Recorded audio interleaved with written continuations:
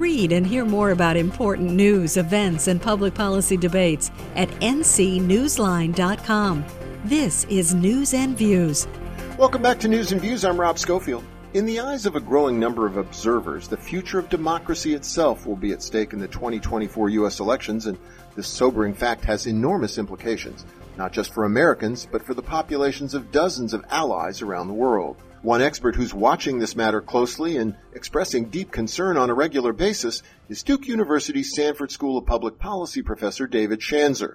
Schanzer, who heads the Triangle Center on Terrorism and Homeland Security and holds forth regularly on the Substack website Perilous Times, says the current pro-Russia, pro-authoritarian turn of many U.S. Republicans is an extremely troubling development. Well, Professor David Schanzer, welcome back to News and Views. Thanks for being with us.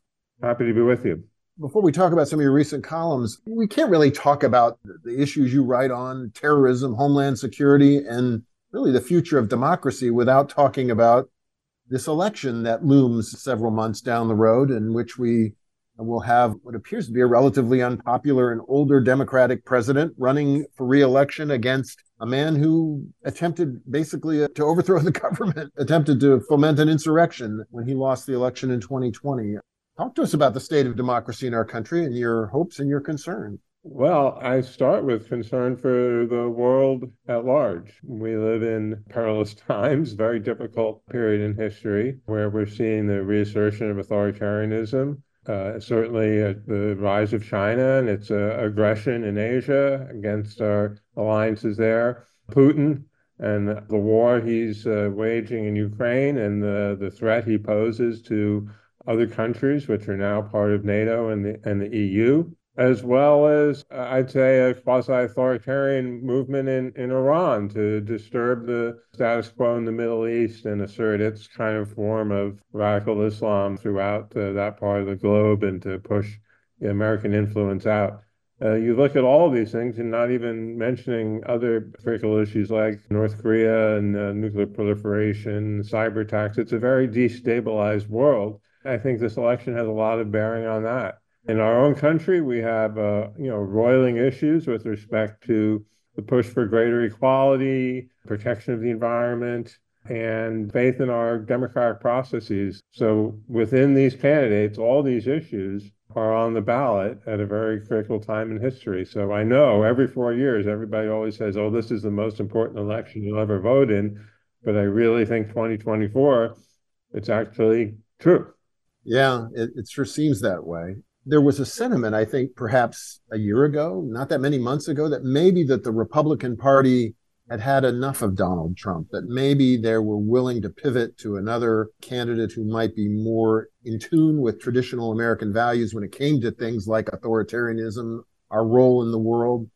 Trump, of course, espouses a very different point of view from really any other president or serious presidential candidate for decades, but it doesn't seem as if that's happened. It seems as if Trump is on his way to the nomination, notwithstanding all the criminal trials and the civil trials. What's going on in the modern American Republican Party? Is it the party that's changed? Is it it's the voters in that party who have changed? Well, there's never been never over the past 4 years, there hasn't really been a chink in Trump's armor with respect to the electorate itself. I think there are definitely elements of the Republican Party that were hoping to move on from Trump and hoped that the primary process would bring that about. But the voters themselves and the base of the party, that sentiment wasn't shared. He's remained popular. My view is because he appeals to people who feel forgotten about, who feel very hostile to the direction that they think that the country and the world is going. And they identify with him as someone who will fight for them and who fights against things that they don't like. Liberalism, Democrats, secularism, a whole series of urbanites, a whole series of issues. He touches their buttons very viscerally. And even in ways that candidates who espouse the same ideas don't gain the same traction with the electorate. Something about Trump and the way he talks to people have engendered this fierce loyalty that doesn't translate over to midterm elections, doesn't translate over to a lot of other issues, but does translate over to his own popularity at the ballot box. and that has really been unchanged since 2016. I'm old enough to remember when it was a boilerplate component of the Republican agenda. The Republican platform was this strong defense, militantly anti, in those days, Soviet Union sort of perspective, fierce defense of NATO. Now the Russians don't call themselves communists, but they still are, of course, autocratic, authoritarian. And yet it seems that that's completely changed a lot of the attitude that a lot of Republicans take towards Russia, towards NATO.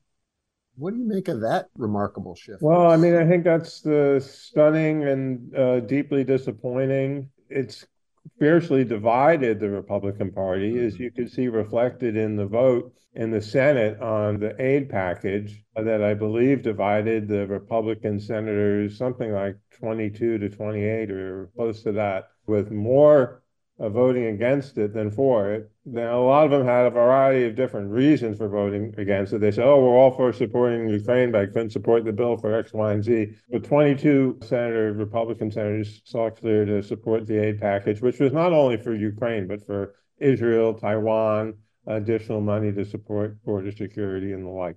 So it's deeply divided. It's party. There's still elements of the kind of Reaganite, pro-democracy, United States as a protector of values around the world, an internationalist perspective that saw America's role and duty as a protector of democracy through, defense spending, and interventionist foreign policy, and groups that see, very much America first, that these efforts as a waste of money that could be invested here at home, and see the outside world as being threatening rather than opportunities for America to do business and to spread our values. So it's a huge, huge shift, and there's nothing more to say than it's very disappointing, but it is the reality. It has deeply divided that party. We're talking with Professor David Schanzer. He's a professor at Duke University's School of Public Policy, Sanford School of Public Policy. He's director of the Triangle Center on Terrorism and Homeland Security. He also is the author of the Perilous Times column on Substack. You should check it out at perilous.substack.com. We're talking about really the future of democracy in America and around the world in the context of the 2024 election. What about NATO? This is the 75th anniversary of NATO. Throughout my life, that's just been a given, that's a central component of American foreign policy, perhaps its most important alliance. And yet Trump's recent comments seem to indicate he would move away from that if he actually were to retake the White House. We've never gotten to the bottom of Trump's attraction to Putin, Russia, and the authoritarianism. There's always been suspicious that there's more to it than meets the eye. But, if you just take the statements and his actions, he is smitten with Putin's power, his authoritarianism. Trump does not believe it's in Americans' interest to protect the members of our deepest and longest standing alliance, and sees that as a burden rather as a benefit, whereas every president before him, and of course Biden coming after him, has seen NATO as a vital national interest. Very interestingly, many Republicans joined in an bipartisan effort in the past legislation that would prohibit the withdrawal of the United States from NATO without the approval of Congress. So even Trump acolytes wanted to make sure that if he was reelected, he would be restrained from withdrawing from NATO. But even the bare notion that was necessary is really stunning. Putin's autocracy, and of course we saw it in vivid display this weekend with the supposed assassination of another of his key political rival, who was already in jail. Unclear why he had to be killed as well. Non-surprising deaths of many, many Putin opponents over the years shows the depth of his authoritarianism and totalitarianism. And of course, our allies are, very frightened by what they see in the polling, that in many polls, Trump is ahead or even with Biden for the 2024 election. And I think that puts shockwaves. And of course, Ukraine is beginning to lose the war, but this is a war that is backed by NATO. So NATO is beginning to lose the war in Ukraine because of the unwillingness to continue to fund it. I think there's a good discussion to have about what the strategy for Ukraine should be going forward. But to abandon Ukraine would be a signal to every other ally around the world, not just in Europe, but in the Middle East and Asia, allies who've been siding with us to kind of put a hedge and confront China, that we can't be relied on to maintain our values, to support the people who supported us, to get any country to take a risk for the kinds of things we jointly hold in common.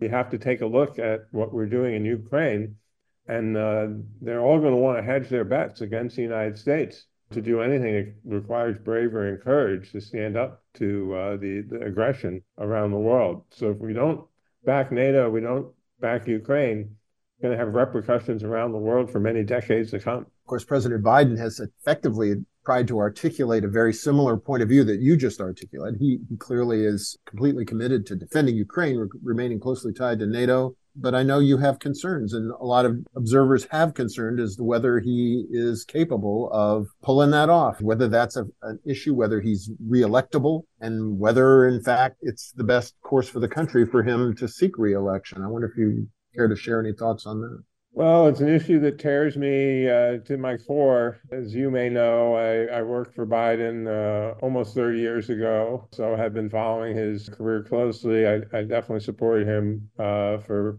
during the nominating process in 2020, and support his reelection now. I want to make that clear to your listeners. I think Democrats are well positioned in this election. I think all of the recent midterms and special elections and voter referenda have showed that Democrats are well positioned for a lot of good reasons to do well. There's just a lot of hesitancy about Biden, not just among independents and moderate Republicans who were needed for this coalition, but among Democrats as well. And the concerns raised from his age and capabilities to economic policy that hasn't really shown impacts for a lot of Americans who are still struggling with the higher prices, as well as young people who I think went for Biden, maybe grudgingly, a crisis position in 2020 during the pandemic, went and voted for him during the primaries and the general election, but were kind of promised that he was going to be a transitional figure. They're ready for the torch to be passed to a new generation, and I think they're disappointed that this is the choice that they're facing. So the real question in front of the electorate is whether the threat outlined, lots of things that Democrats, progressives, young people care about that are at stake in this election if Trump regains the White House, whether that's enough to draw them to the polls, given their hesitancy about Biden, or whether they just will sit it out or vote for a third-party candidate. And the polls have been, unfortunately, very consistent on that point for a fairly long period of time. So you have to ask yourself, is that possibly going to change over the next 8.5 months? What could happen to change that? Maybe it's just the pendency of the election, bringing the election down to a clear choice election between Trump and Biden and all they stand for, or their values and policies, that's going to get people away from the third-party candidates, get them over their hesitancy about Biden, or whether it's a big problem for Democrats and those who care about democracy and climate change and NATO and things like that. If you care about those things, you worry that by that coalition just can't be assembled again with Biden at the top, and that's deeply nerve-wracking for a lot of people. And yet there's really hasn't been any other alternative to really emerge. Lots of commentators and I think very astute political observers who have gone further than I have and reached the conclusion that Biden just can't win. I'm not there yet. I want to see Biden perform, more effectively as a candidate, and I certainly believe that's possible. I want to see this campaign get into, higher gear and bringing that message out. That message has to come out through the candidate's mouth more effectively, more frequently. I still think that is possible, but it is significant that not really a single important figure within the Democratic Party has reached that conclusion and vocalized their concerns enough to say so. Party leaders, Chuck Schumer, Nancy Pelosi, Barack Obama, people who are within the Biden orbit. And I do trust them. They think this can be done. But we need to see more proof in the pudding over the next 2 to 3 months. We need to see some more improvement in these polling. We need to see these attraction to these third-party candidates go down. Biden's going to have to run not only against Trump, but against RFK Jr. and Jill Stein. They can't suck off 10, 15% of the vote and have Democrats have a chance. So it's going to be a complex and difficult campaign. The primaries are well underway and filing deadlines are being passed. So the complexities of having a different candidate get more and more difficult the further along you get. But that's what a lot of Democrats and people are thinking and worrying about these days. We really appreciate you keeping up with it and keeping track of it. Professor David Schanzer of Sanford School at Duke University. He's also the head of the Triangle Center on Terrorism and Homeland Security. You can read all of his commentaries on his Perilous Times Substack column. That's at perilous.substack.com. Professor, thanks for being with us. Thanks for paying attention to these issues and offering the insights. And we'll, I hope, can check in later this year. Perhaps in a couple of months, the things you've hoped for will be realized. Well, thanks for having me on, and thanks to you listeners. Well, that's it for this edition of News and Views. Remember, you can check us out online and subscribe for free to some of our state's best news coverage and political commentary at ncnewsline.com. You can also listen to all of our interviews and commentaries wherever you get your podcasts. For producer Clayton Henkel, this is Rob Schofield. Thanks for joining us. We'll talk to you again next week. You've been listening to News and Views, a weekly look at state news, events, and public policy debates, produced by North Carolina Newsline. Visit them online at ncnewsline.com.